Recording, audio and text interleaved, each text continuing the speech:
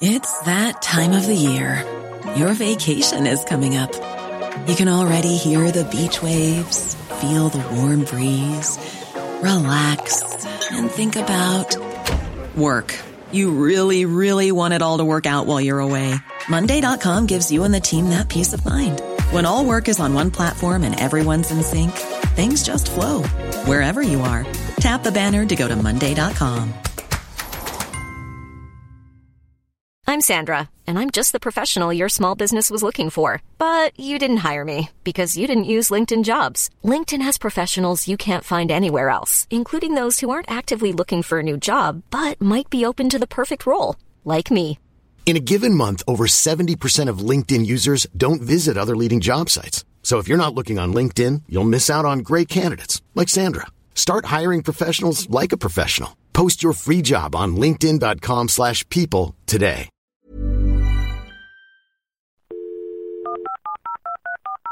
This podcast is a Royfield Brown production. Find others on iTunes. All right. Your Honor. Ladies and gentlemen, please remain standing for the singing of our national anthem.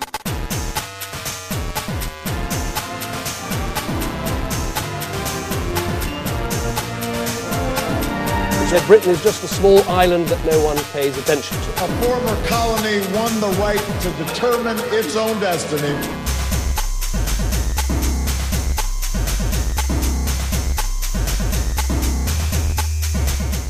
If you're listening to this podcast, you're most probably listening through a pair of headphones, which means I have the perfect sponsor with the perfect product for you. It's Sudio, and they want to revolutionize the way people see headphones. Generally, fashionable headphones tend to lack the proper sound quality, and the high-tech ones are bulky and not design orientated. Sudio bridge that gap while emphasizing sleek, modern Scandinavian design.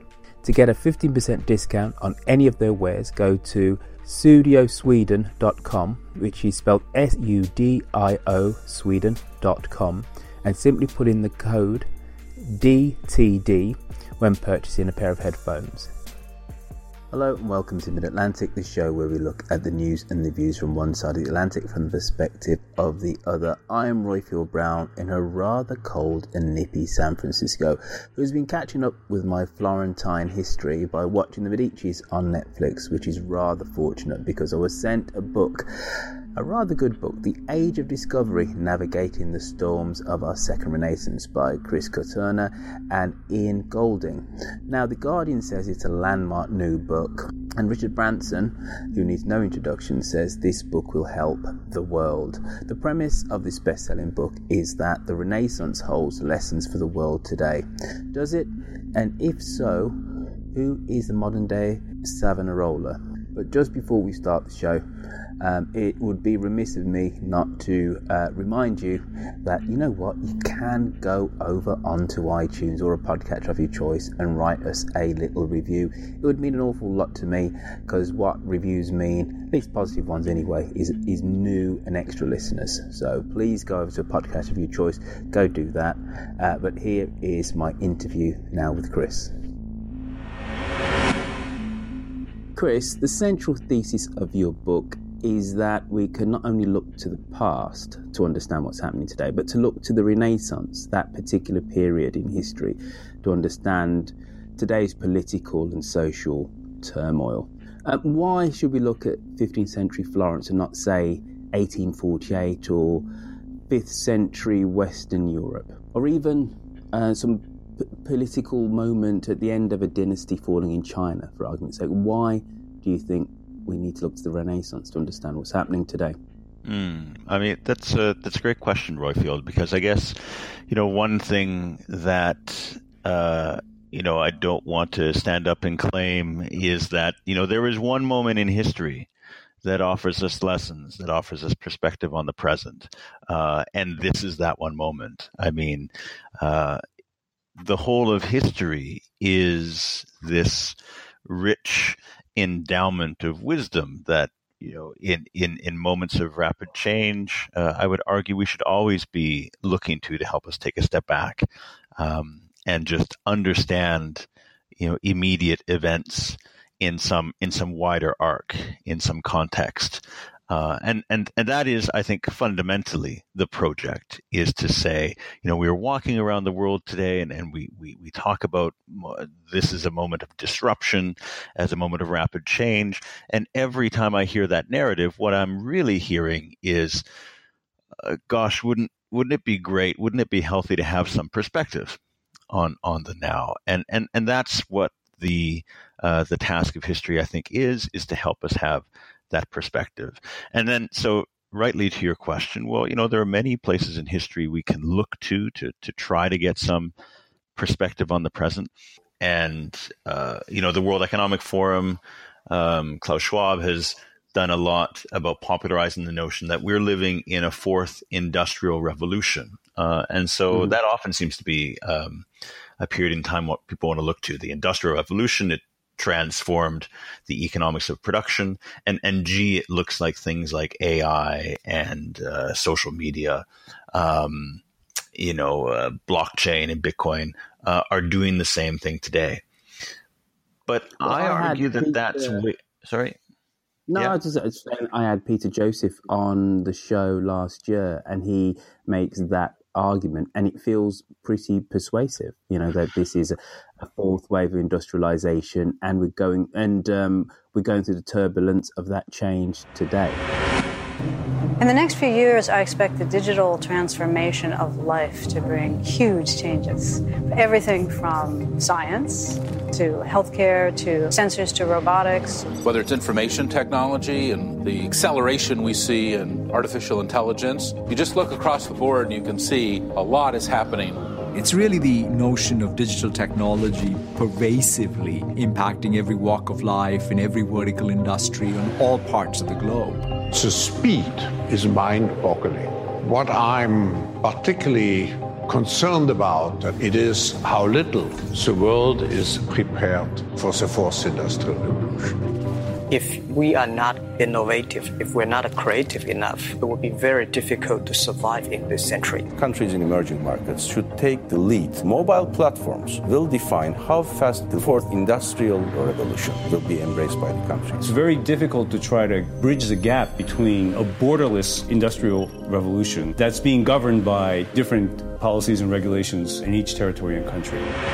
So my problem with the Industrial Revolution as a metaphor for the now is that I think it is a far too narrow lens for the kind of transformation that we are going through today.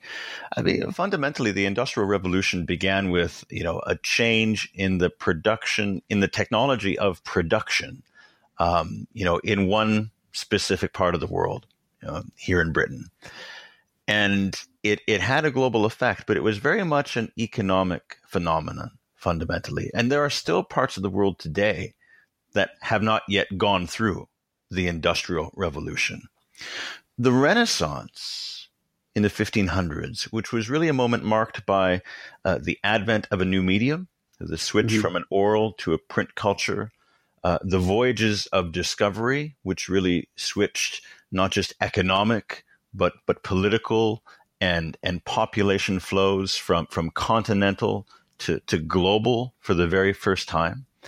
That was a moment where, beginning in Western civilization, we shifted from the medieval age and into the early modern era. And there were some fundamental shifts that took place as part of that. Europe shifted the very purpose of the economy from subsistence to growth, shifted the very place where we sought truth from sort of the Bible, from Revelation to present day observation, shifted the very notion of what life was about from obedience to authority to some wider notion of progress. And it was that cultural and philosophical transformation, as much as an economic and a technological one, that reshaped the world. And I think that that's the kind of broad lens on the present that we need to have. Let's hold that thought, because I will not remember where I am if I don't just breathe quickly. So what is the psychological paradigm shift which we're going through today then, that if it's a case of an old thinking to a new, that's what the Renaissance fundamentally was about. And as you said rightly, it's a case of now in the 15th centuries, or then in the 15th century, societies discovered that they had excess wealth. So hence you had Florentine Tuscany. So you could have lawyers, you could have bankers, you had merchants on a scale that you had nowhere else. And because you had that excess, that extra wealth, they had time then to think and then to plan, and which gave way to a new way of thinking. What is that new way of thinking which we're going to get out of this second Renaissance in the early 21st century? I think that it's, if we look back to the first Renaissance, it was really the summing together of a variety of paradigm shifts that gave the moment its transforming spirit. And I think that we can look the same today. So it's not about one idea so much as it is a layering of transforming ideas happening at the same time. And many of these ideas are contested. It's not obvious where we'll end up on the other side of them. In economics, for example, are we once again shifting the idea of what economics is about from growth to prosperity, say, right? Are we shifting the idea of what society is aiming for from progress to some wider nation of prosperity? Is our culture of information shifting from the print to the digital? And what is fundamentally, I think, what is happening is that in so many domains of society, we are struggling to unlearn habits, behaviors, values that served us quite well in the past. And now we have to learn new ones to serve us better in the future. And, maybe the example that we can almost intuitively grab onto is this transition to a new social medium. And there was a Canadian media theorist, quite famous in the 60s, actually, named Marshall McLuhan. I don't know if you'd ever heard of Marshall McLuhan. Yeah. So, one of the things that, he was famous for saying the medium is the message, basically arguing that when the medium changes, so much of society and how society thinks changes too. But one of the things that he predicted at the very advent of computers is that when we enter the digital age, in a way, our culture is going to shift backwards, is going to regress from a print culture to an oral culture. Because in a print culture, what got printed, what information got distributed had special power, had special authority and influence over what was true and what was real. But back in an oral culture, the only people who had that power were the people who had the biggest audiences. How big the audience was to what got said, that's what determined what was true, what was real. And so it was the princes, it was the priests, who were the only people who had an audience who determined what was real in society.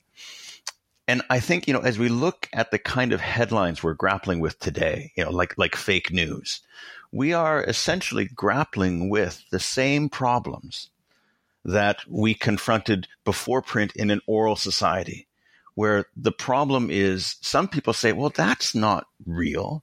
That's not true. But the problem is if the audience to the lie is bigger than the audience to the fact check, then it's true. It has a social reality. And we've discovered that our intuitions about how to behave in an information environment of print just haven't prepared us to how do we cope in an environment where all information seems to be on the same level. So in a big picture, that's the kind of struggle that I'm talking about, that I think that if we look to the Renaissance, we can find familiar wisdom to help us navigate these struggles. But if we look at other periods in time, like the Industrial Revolution, we have less intuitive material to work with to help us with some of the most difficult and urgent questions that we're struggling with right now. Industrial Revolution, 18th to 19th century. The economic developments of the 1800s saw the development of agrarian and handicraft economies in Europe and America transform into industrial urbanized ones. The term to describe this phenomenon would be known as the Industrial Revolution, and was first used by French writers, but made popular by English economic historian Arnold Toynbee. The Industrial Revolution was underpinned by the Agricultural Revolution. From the mid-18th century to the mid-19th century, agricultural production increased significantly. The huge increase in food output supported the expansion and sustained a large population and boosted trade. The increased use of machines over human or animal power in farming also meant that less farm workers were needed, and they could leave the land to industrial towns. Better metals and richer fuel also contributed to industrialization by creating the steam engine, an integral machine to industrialization which powered factories, locomotives and ships. If we are going to go into a world which is prosperous and is not just focused on growth, and we can spread that prosperity quite widely, should we really care about a certain fraying of civil discourse and or democracy? Because one of the things which is kind of written in your book, or at least in between the lines, is that we have China and its alternative view, which alternative worldview of actually how you govern. But that's all about prosperity, isn't it? Getting the average Chinese peasant up from economic destitutism, and if that's even a phrase, and giving them stuff. But with that stuff doesn't come political liberalism as we would understand it, in terms of them being able to change their leaders. But who cares if their economic plight is somewhat brighter? Who cares that freedom of speech is being curtailed, and or that our leaders are coarse and bellicose, if we have food in our bellies?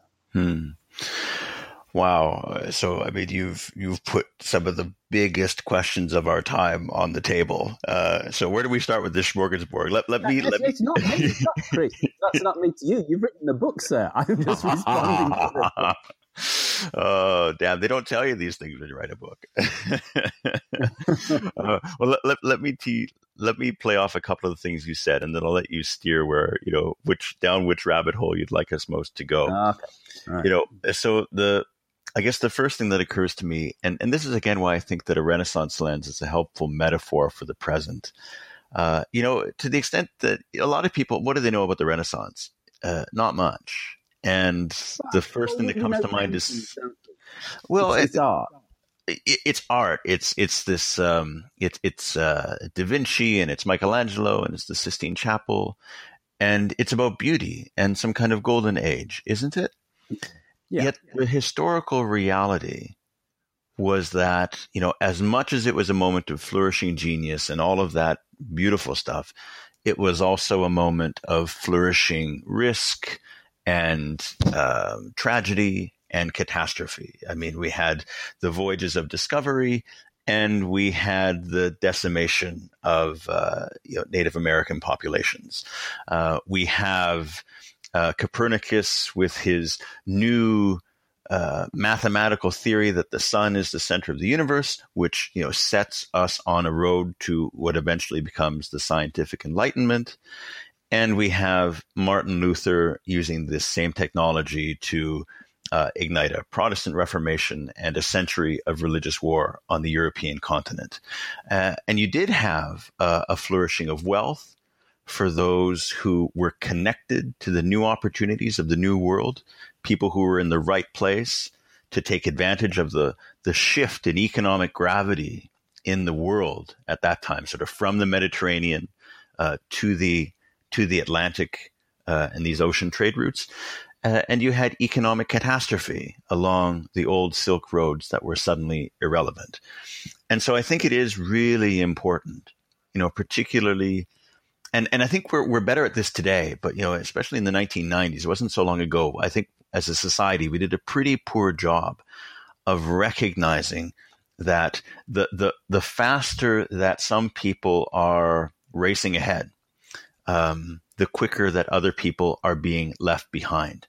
And that, as we achieve, in some cases, and you mentioned China, like economic miracles, we are also at the same time creating levels of inequality that we've just never seen in our society, at least in sort of modern society before, and that probably we need to start to deal with those.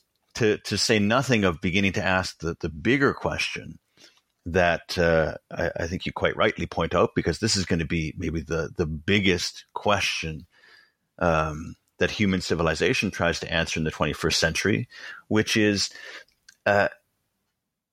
does a freedom beyond material want and need really matter? Or at the end of the day, if there is this model, the China model, that can give us everything tangible that we want, do we nonetheless still need an intangible value that we can only have if we also participate politically, which was kind of the whole project since the French Revolution among the advanced democracies, and today doesn't seem to be nearly as convincing as it was just 25 years ago, when the wall came down. I'm just going to quickly just jump in there, Chris, because I think that, yes, I think the Chinese model, I'm not going to say it's compelling, but it's there. Okay, we are going to deliver to you economic growth in a mode which is clearly capitalism, but politically, in terms of a lack of freedom of speech, this is still communism. We're going to tell you what to think. And I think that you talk about Western industrial nations, and I've always been struck by the relative narrowness, at least since the Industrial Revolution. I can say the Industrial Revolution. Let's take it back even a step further. Since the American Revolution, that actually in the largest engine of capitalism, America, political thought has actually been incredibly narrow. If you look at the 200 plus years of American history, it's actually been very narrow. We're not talking about France, which has had numerous revolutions in that time, as late as 1958 with the fall of the Fourth Republic. You're not talking about even the UK, which hasn't had political revolutions, but has had governments which were democratic socialists by any stretch of the imagination. And that's before you talk about Italy, Germany, etc., etc. So I kind of think in a funny way, the Chinese model, which is, look, we're just going to give you prosperity. Yes, there is massive growth right now, but that growth is even tapering off now because it's, the Chinese economy is getting more mature and being leveraged by debt abroad, etc., etc. So and that you can't growth grow at is 10% forever, or eventually we're more than the whole world economy, right? Exactly. But in a funny way, it does mirror America in terms of, I can't be, I can't call myself a democratic socialist and be taken seriously by, let's say, 75% of Americans. They think it's anti-American. So again, though I understand, looking back at the Renaissance and what the Renaissance gave us, which was a freedom to look at, let's say, the old models of Cincinnatus and the Roman Republic and Greece in terms of how the polis, how the city was organized and civic virtue, etc. But we can still have that and have scientific advancement. We can still have creative advancement, artistic advancement. We can have models of architectural form which draw on the past, of which we refine then in the 15th century and then move forward. But to hell with politics. Fundamentally, politics becomes about family, about, it's not about great theories, and we're going to deliver to you prosperity.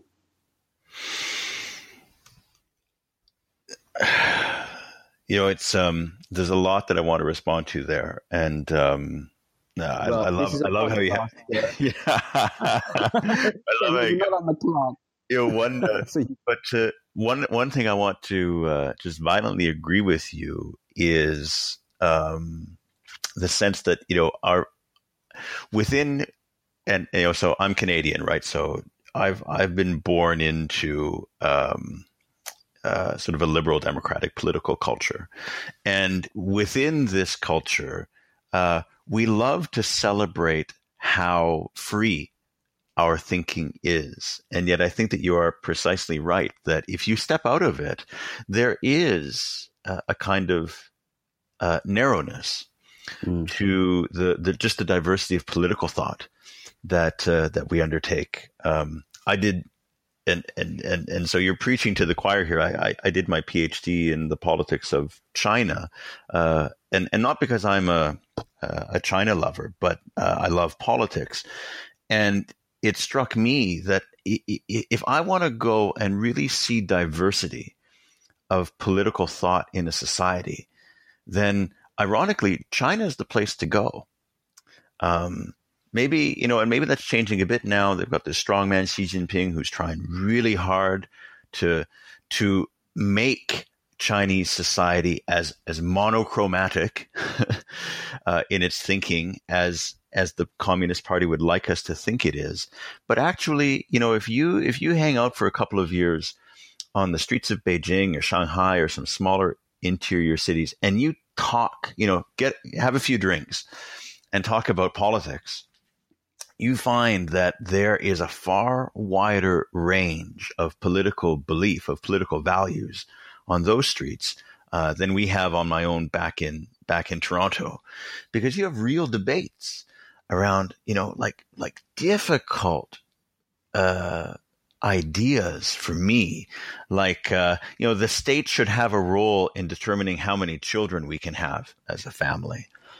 As a Canadian, I reject that outright. Like, I strongly disagree with that statement, but I can interview 100 people in my demographic, in my cohort in China, and get the complete range of responses. But that's an interesting point per se, right? Because I think it's fairly safe to say that you are not only a Western liberal, but you're middle class.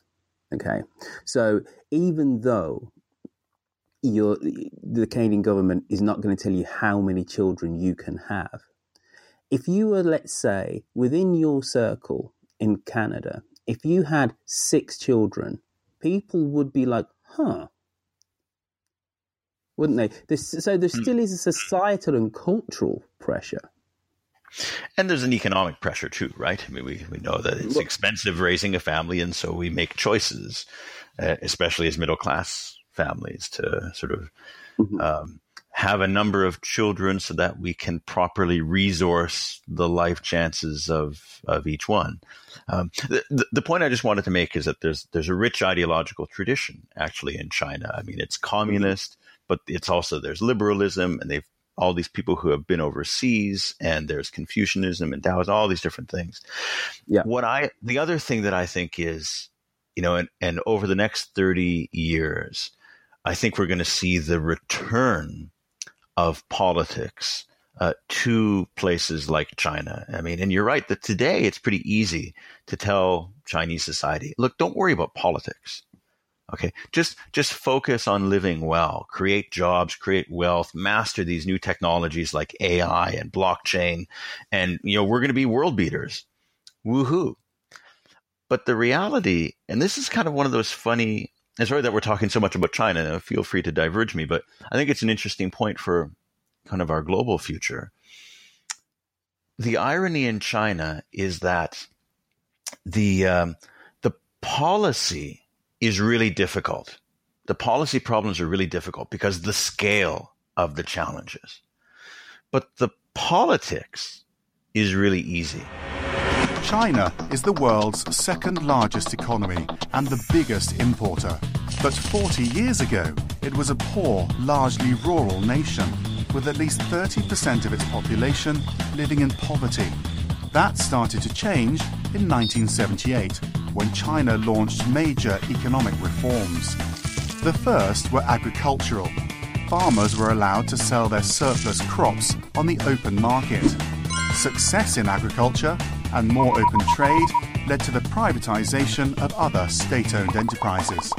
In 1980, China became a member of the World Bank and International Monetary Fund.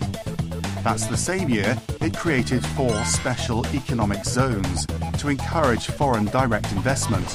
As the economy opened up to the outside world, companies flooded into China to build factories and take advantage of cheap labor. Stock markets in Shanghai and Shenzhen opened in 1990. Economic growth boomed the following decade, averaging 10% a year. More than 500 million people have been lifted out of poverty since China's economic reforms began. It's been called an economic miracle, and one the global economy has come to depend on. And take the U.S. as a contrast. I mean, the politics in the U.S. is really hard. And what's the difference there? In China, when I'm the government and we're setting the budget, it's pretty easy, right? I'm going to give everyone the same amount of money, the same amount of tax dollars that we gave them last year. But because we're growing so fast, now I've got this whole other new pot of cash that I've never allocated before that I can use to give my good friends, make them better friends, and I can go make new friends over here.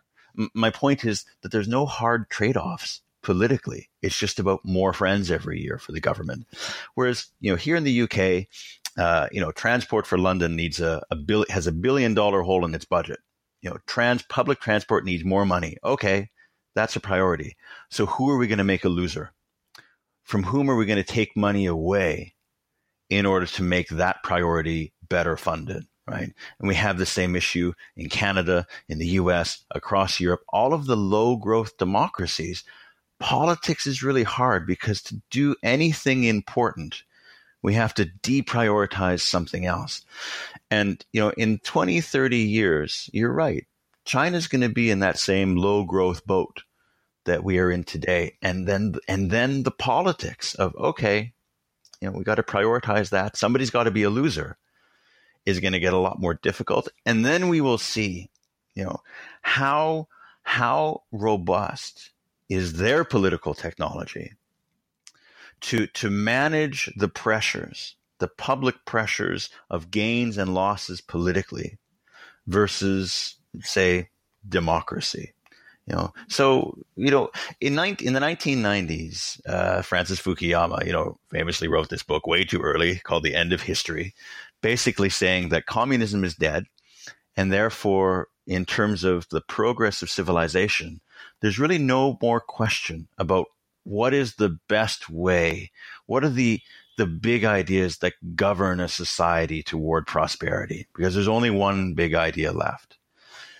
Now, right now in 2018, it feels like there's at least 2. And it's going to be, I think, over the next few decades that we're going to have a giant new historical case and evidence that's going to tell us, are there really 2? Or is there, in moments of real difficult political stress, only one that, offers stability? And I'm not predicting what the answer will be, but I think that's a real question. And so to some extent, the jury's still out about how robust the China model is going to be when push comes to shove in 20, 30 years. Hey, I'm Ryan Reynolds. At Mint Mobile, we like to do the opposite of what Big Wireless does. They charge you a lot, we charge you a little. So naturally, when they announced they'd be raising their prices due to inflation, we decided to deflate our prices due to not hating you. That's right. We're cutting the price of Mint Unlimited from $30 a month to just $15 a month. Give it a try at mintmobile.com/switch. $45 up front for 3 months plus taxes and fees. Promo rate for new customers for limited time. Unlimited more than 40 gigabytes per month. Slows full terms at mintmobile.com. Many of us have those stubborn pounds that seem impossible to lose, no matter how good we eat or how hard we work out. My solution is PlushCare.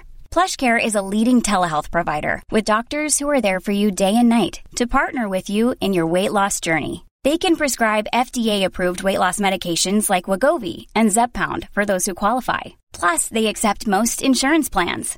To get started, visit plushcare.com/weightloss. That's plushcare.com/weightloss. Wow. Nice. Yeah. What you're hearing are the sounds of people everywhere putting on Bombas socks, underwear, and T-shirts made from absurdly soft materials that feel like plush clouds. Yeah, that plush. And the best part? For every item you purchase, Bombas donates another to someone facing homelessness. Bombas. Big comfort for everyone. Go to bombas.com/ACAST and use code ACAST for 20% off your first purchase. That's bombas.com/ACAST. Code ACAST. So, all right, so we've kind of done China, and we've kind of gazed into the future a little. So that's all sorted. Right. Let's go back. That's pretty good for a half hour's work. Let's go back to 15th century Florence and China, or the 15th century European world. So, who is today's Columbus? Who's today's Copernicus?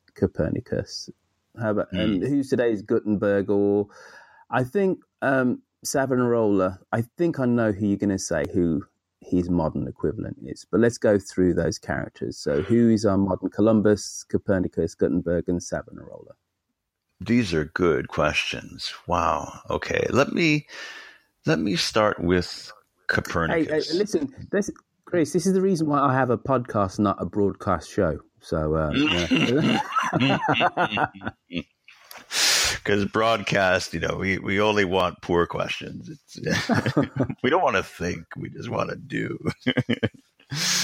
Noise in the background while I'm making my gusto.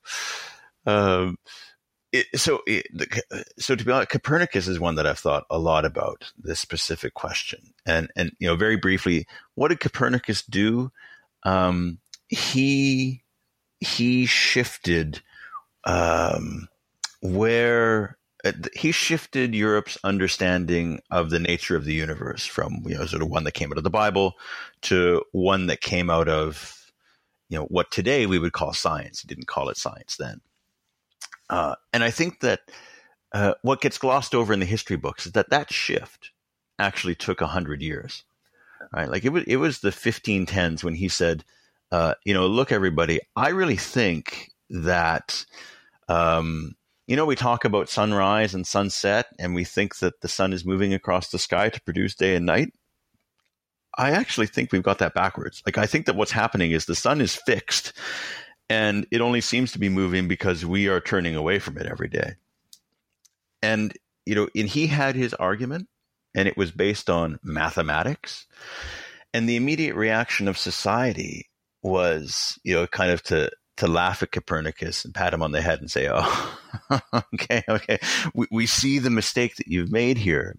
You seem to think that math can tell us something about reality, but reality, math is just squiggles on paper. It doesn't tell us anything about the world. You want to know what reality is, you've got to ask, the church authority. A century later, we start to have things called telescopes, and there's people like Galileo who say, I wonder if I point this up in the sky and if I can actually get data to, help prove this crazy idea. So it took us a century for us to accept a fundamental change in the relationship between heaven and earth. And I think not so much the person, but I think that the issue that is the same for us today is climate change, right? Where we have all of this science now, and we're getting more and more every year that says, look, we need to fundamentally rethink the relationship between heaven and earth, between what happens here on the ground and what happens in the sky above us. And this evidence is getting stronger and stronger that it controls, or it should control, our choice making. And so I think that climate change is maybe not Copernicus, but it's our Copernican moment, right? And the history books are going to look back at us and say, did it take us 100 years again to make that shift? Or as we keep, telling ourselves, we're so modern, we're so scientific in our thinking, can we in some ways be, are we more rational as a civilization 500 years later? So are we then to say then that climate change deniers are the Catholic Church? They're the Pope? Hey, that's a good one. That's a good one. I mean, some people are, right? There's the analogy there is, we're holding on to a previous way of thinking, or to a previous authority, or we are reluctant to share the authority to decide what's true and what's important. And I think that, obviously the rationales are completely different. They're not necessarily picking up the Bible, although I guess some people might be. But I think a lot of sort of what's happening in our minds psychologically is very similar. That I've got a frame for looking at the world, and whatever mythology we might have about modernity and rationality, the deeper truth might be that we aren't that sensitive to reason when it conflicts with sort of the paradigm that we've already grown up in. So let's do Gutenberg. Gutenberg. I mean, it would be perfect and cute if the direct analogy was Zuckerberg. I mean, I guess the other thing about history, and any historians listening in will have been shouting this at their computer for the last half hour. I mean, history likes to remember the person, the inventor. I mean, the reality, of course, with the printing press is that, Gutenberg was a person who put the pieces together, but in some ways it was a global technology. I mean, if paper had not made it to Europe from China, there wouldn't have been a printing press. If the grape and olive presses hadn't made it to Germany from Italy, there wouldn't have been a printing press. If there wasn't a strong industry of metalworking and chemistry in Mainz to help him figure out some of the technical challenges of what he was trying to do, there wouldn't be a printing press. So in some ways, he was the Apple of the 15th century. So there were these great technologies that people were figuring out, and he put them together to solve yeah, maybe Apple's a good example, because he didn't put them together to solve a problem.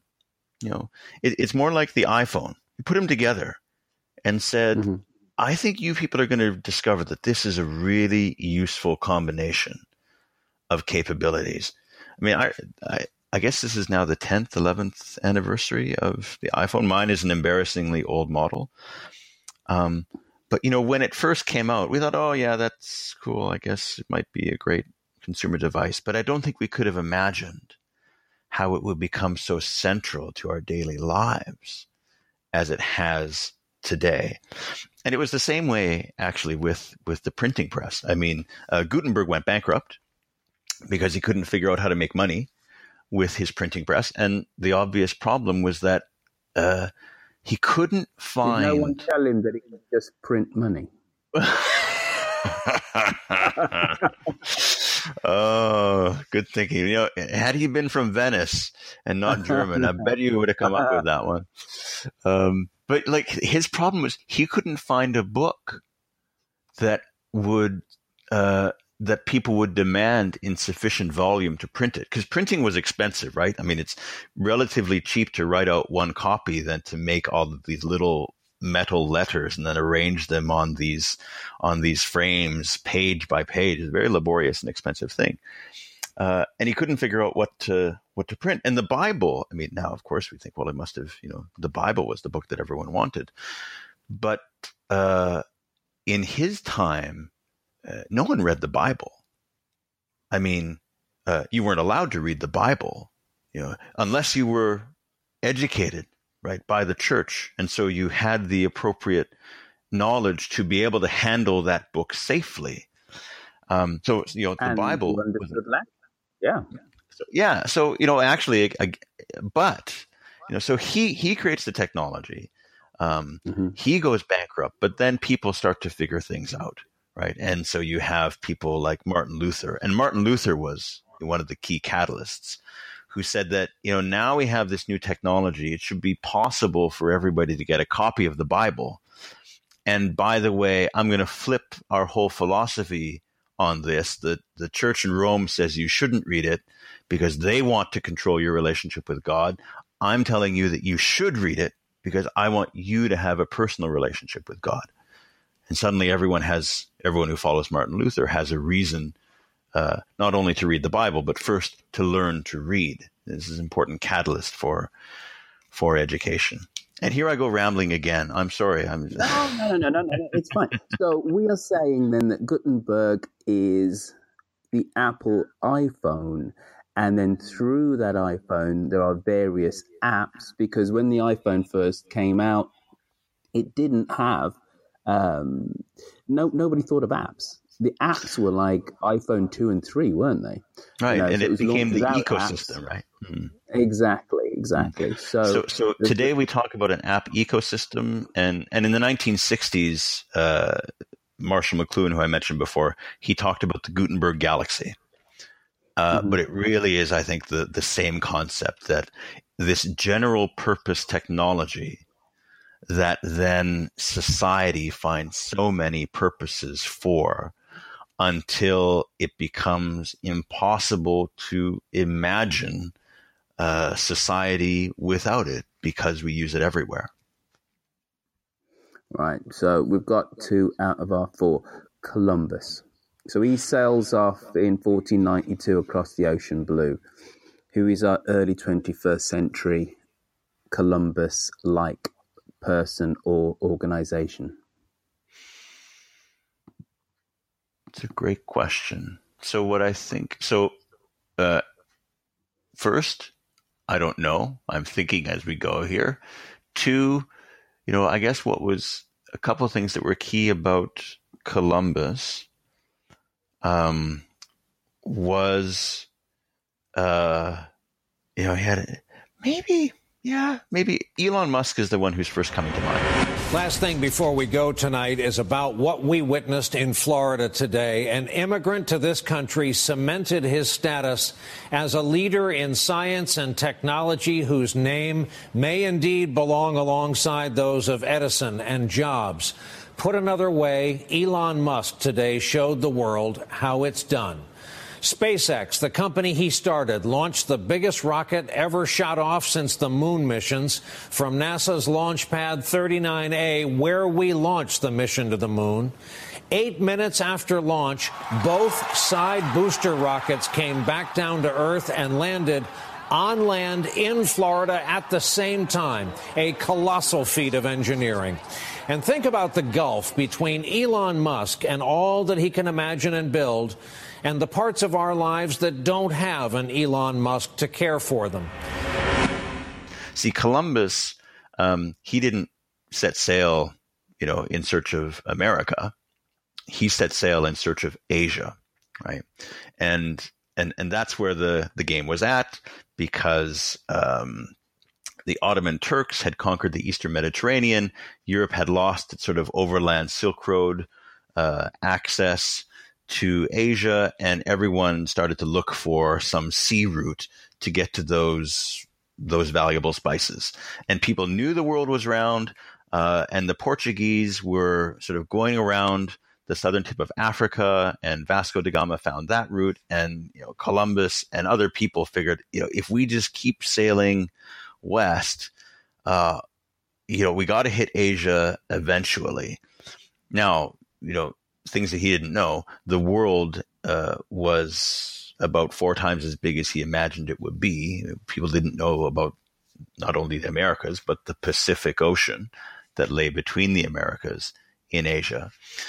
And so, Columbus wasn't necessarily the visionary who knew that there was a new world and bravely set sail to get there.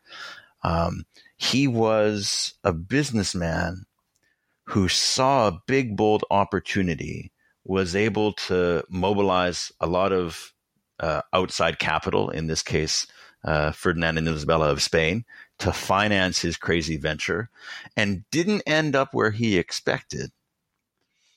But boy, did he land somewhere valuable. And I think that, and I've never met Elon Musk, although his mom is actually from my home province in Saskatchewan. Fun fact, my home province in Canada. Mm-hmm. But he never returns my calls. But I would bet that if one asked him, like, so what are you doing? Like this Hyperloop and Solar City and Tesla, and now you've got SpaceX. Like, what really are you doing? I wouldn't be surprised if he would agree with the Columbus analogy and say, like, I know there's something out there, and I've got an idea of where I could end up, and I have an idea of how that will make us money, how that will be lucrative, but I'm also expecting that along the way, I'm going to land somewhere I didn't expect, but it's also going to be big. It's also going to be important, maybe bigger and more important than the target that I thought I was aiming for. Because I think that's the kind of enthusiasm that people have who sort of, are sucked into those projects, is this sense that, yeah, who knows if this works, but you're going to land somewhere important, aren't you? So that Tesla Roadster is going to land on some planet, and then 500 years later, Elon Musk is going to be the progenitor of some mass genocide of some alien race. Is that what we're saying? Oh my goodness! Well, that would be... I said that somewhat in jest. But you know what? I mean, we'll come back to this podcast if that happens. And they say, boy, we should listen to Roifield. So, Savonarola. Now, I know at least I think I know who you're going to say that his modern equivalent is, and that and it has to be said that on the face of it, there are very many parallels. But before you tell us who the modern Savonarola is, why don't you tell us exactly who he is? Because I know that it's a name which is not quite lost to history, but doesn't get bandied about in modern parlance the way that, let's say, like Napoleon's name does, or other kind of people from early modern history. So why don't you first tell us who he was and then who he is today? Sure. I mean, I think the biggest mark on history that Savonarola left that people today would still recognize is the bonfire of the vanities. That was him. So he was a prophet. The Catholic Church felt that he was a false prophet. He was a populist. He was a political populist who came to the city of Florence in the late 1400s.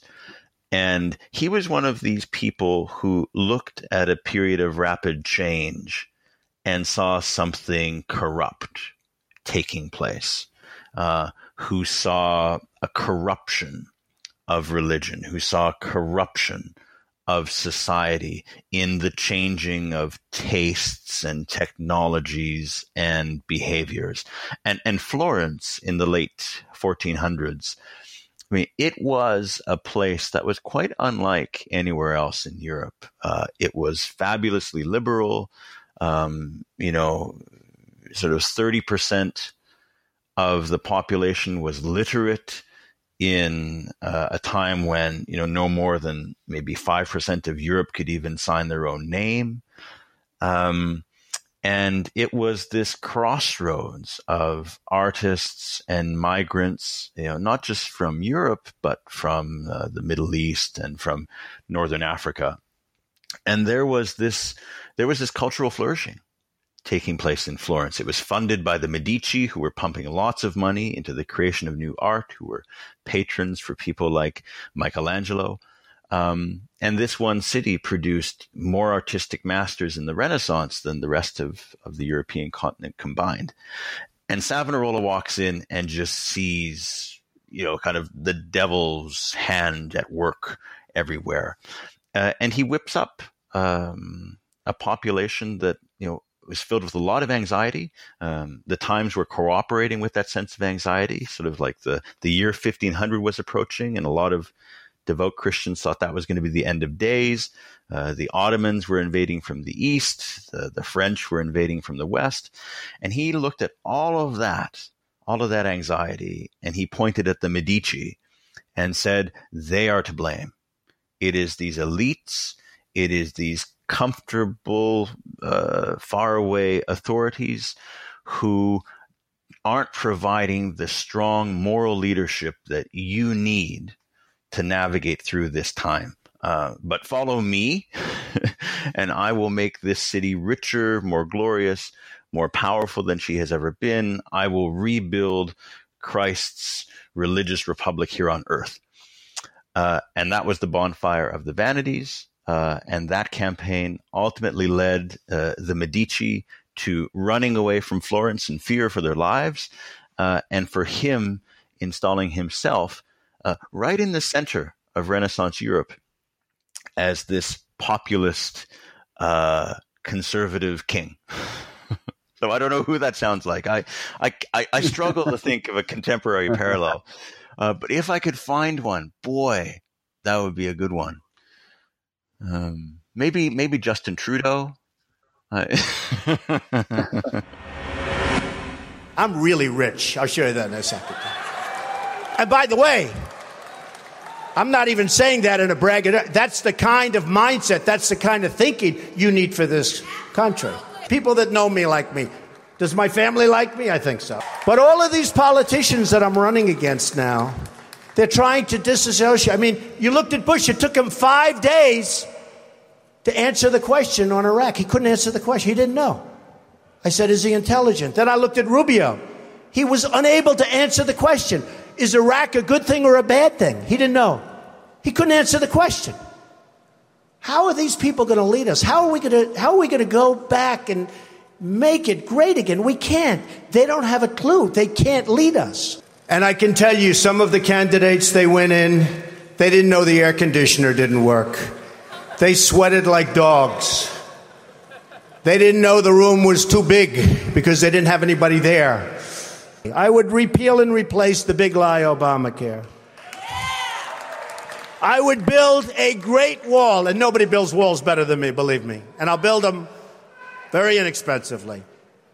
I will build a great, great wall on our southern border, and I will have Mexico pay for that wall. Mark my words. Obamacare really kicks in 2016. Obama is going to be out playing golf. He might even be on one of my courses. I would invite him. I actually would say. I have the best courses in the world, so I'd say, you know what, if he wants to, I have one right next to the White House. So yeah, I think that Donald Trump, from a historical perspective, there's actually nothing original about his political campaign. It's actually one of the oldest playbooks in politics, in a moment of rapid change and upheaval, to whip up popular anxieties and channel it against an establishment. Because obviously, in any period of rapid change, it's the establishment, it's the people who presided over the change who are to blame. And so the times conspired to make the improbable possible. Whilst I think your analogy is really compelling, and I think I fundamentally agree with it, definitely in the way that he's taken down by the establishment, it's very plausible to think that the Republican Party will come to its senses and realise that Donald Trump is a false prophet and he doesn't believe half of what he says. However, Savonarola did believe what he said, didn't he? Whereas with Donald Trump, you know, it's hard to believe that he is completely and utterly genuine about 3/4 of things that he says. You know, that it's pure political expediency. Savonarola never was he? He absolutely believed that millennium's coming, and and we're going to hell in a handbasket. And I've told you, because here are the Turks, here are the French. The degeneracy of the Republic is being writ large, and that's the reason why the French have come in and taken all of our stuff. And look at all these horrible degenerate bits of art, naked men, naked bodies, repent, repent, repent. Shocking, wasn't it? Yeah. Whereas what Donald Trump has managed to do, yes, it is a doom merchant in a way that just about every American president never has been. Even Reagan talked about sunlit hills, didn't he? And our better selves, etc. Trump never talks like that. But what Trump has done is he's managed to co-opt the establishment in a way that Savonarola never did. Yes, the two characters are populists, but their access to the establishment, their acceptance by the establishment is actually very different. I mean, I think that's a stunning point, and no quarrel here that, whereas, Donald Trump was able to co-opt the establishment, or it seems that he has, well, I mean, he's the Republican president. Yeah. Savonarola never did, and that was ultimately his downfall. 4 years after his bonfire of vanity, he was burned at the stake in the very same square. Now, we'll see if that parallel carries out.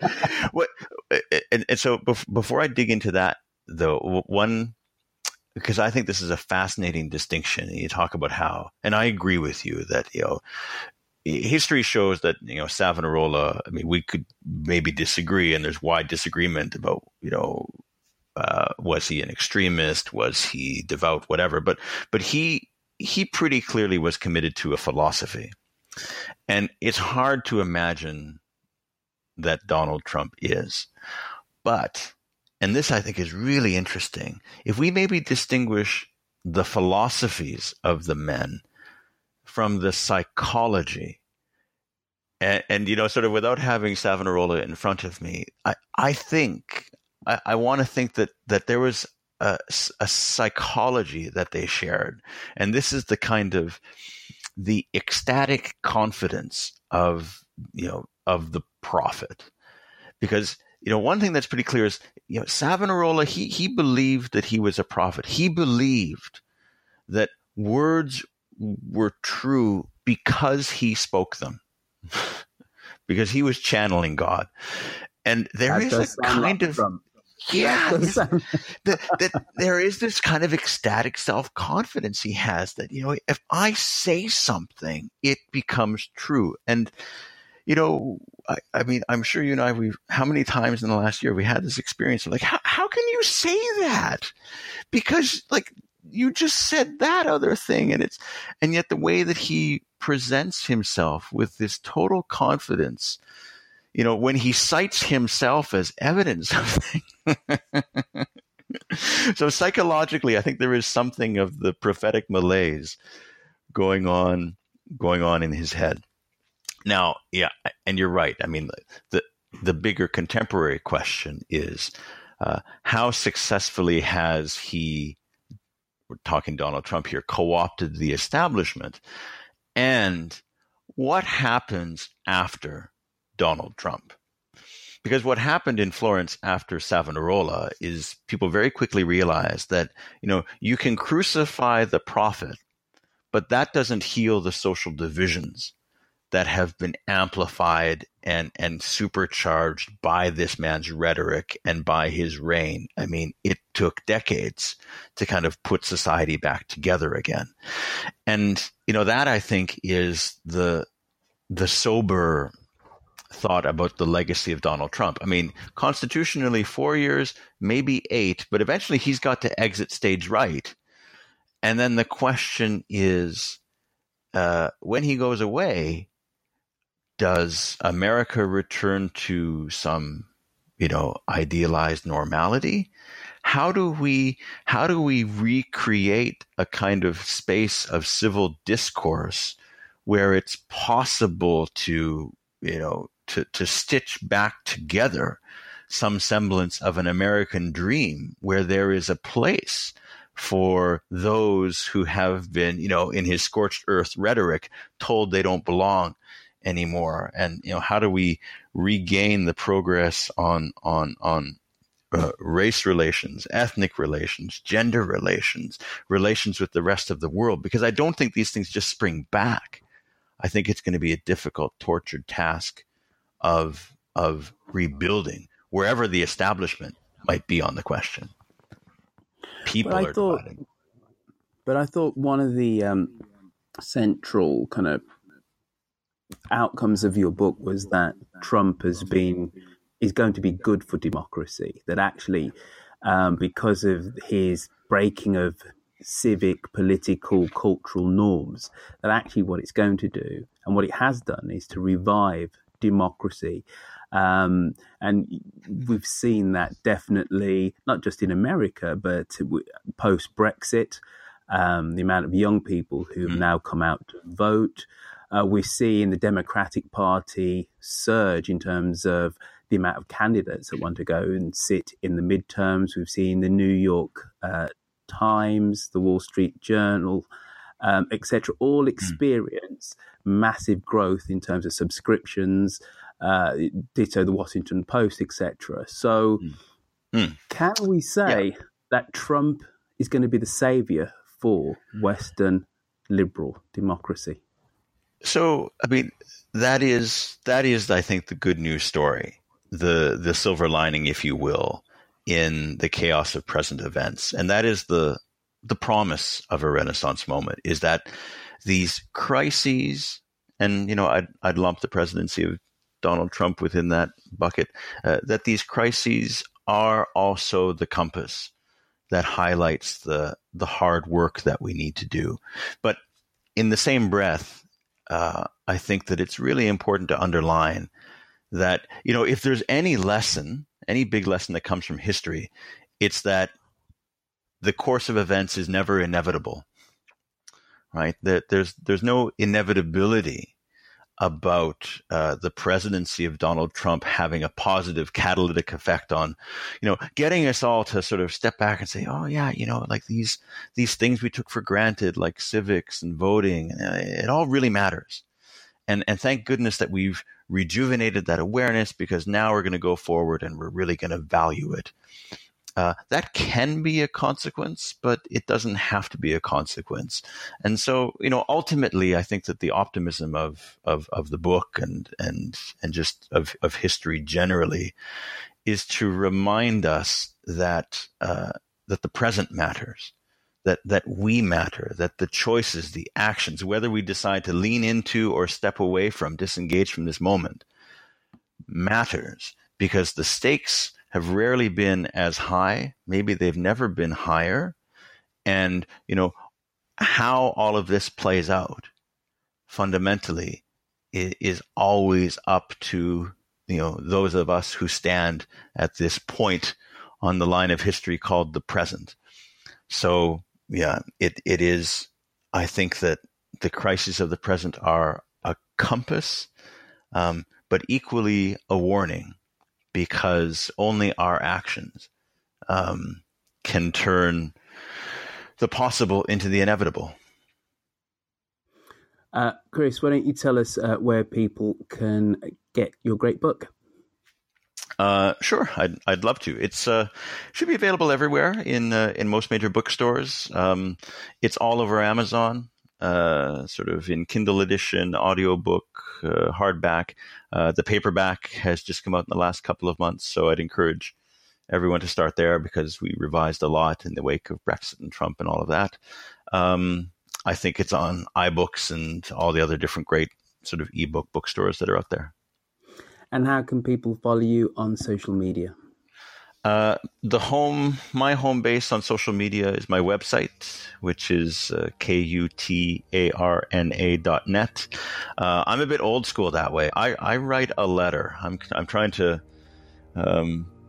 to renew Erasmus's notion of a Renaissance community of letters. So I write a letter once a week to my friends and readers, which is sort of a moment of mindfulness in a day of distraction.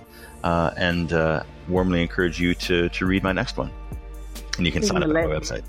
Isn't a letter just a tweet on steroids? Well, what's that line? I didn't have time to write a tweet, and so I wrote an email.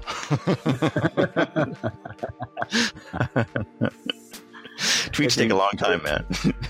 Absolutely. Chris Katana, thank you for coming on to Mid-Atlantic. And your book is absolutely brilliant. It's called The Age of Discovery. We haven't spoken about Ian Goldin much, have we? Ian Goldin is amazing. It was a terrific privilege to co-author the book with him. He was Nelson Mandela's chief economic advisor in the 1990s, was then at the World Bank, and we met at Oxford, where he spent 10 years as director of this fantastic thought shop there called the Oxford Martin School. A more committed idealist who has also spent his life practicing, trying to make the lives of people better.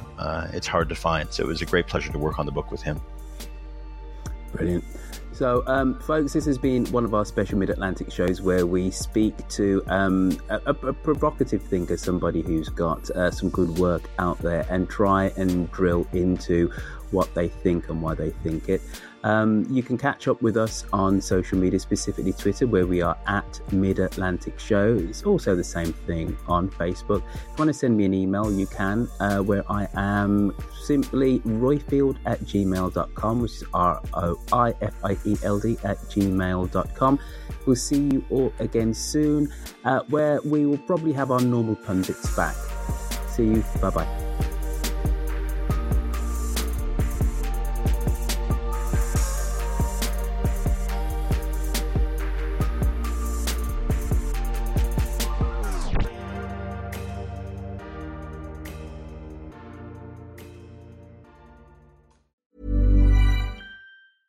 Imagine the softest sheets you've ever felt. Now imagine them getting even softer over time. That's what you'll feel with Boll & Branch's organic cotton sheets. In a recent customer survey, 96% replied that Boll & Branch sheets get softer with every wash. Start getting your best night's sleep in these sheets that get softer and softer for years to come. Try their sheets with a 30-night guarantee. Plus, get 15% off your first order at bollandbranch.com. Code BUTTERY. Exclusions apply. See site for details.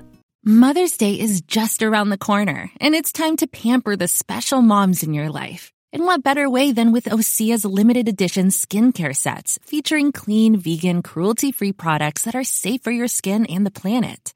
Osea is a women-founded, women-led brand that's been making seaweed-infused products for nearly 30 years. This Mother's Day, Osea has 2 limited edition sets, perfect for gifting or keeping for yourself. Their Golden Glow body set includes 3 clinically proven bestsellers for silky, smooth, glowing skin, while the Glow and Go facial set has everything she needs to achieve spa-level results at home. They're so beautiful, you can skip the wrapping. For a limited time, you can save up to $48 on Osea sets, plus get free shipping. That's Mother's Day made easy. Pamper the moms in your life and get 10% off your first order site-wide with code MOM at OseaMalibu.com. That's OSEA Malibu.com, code MOM.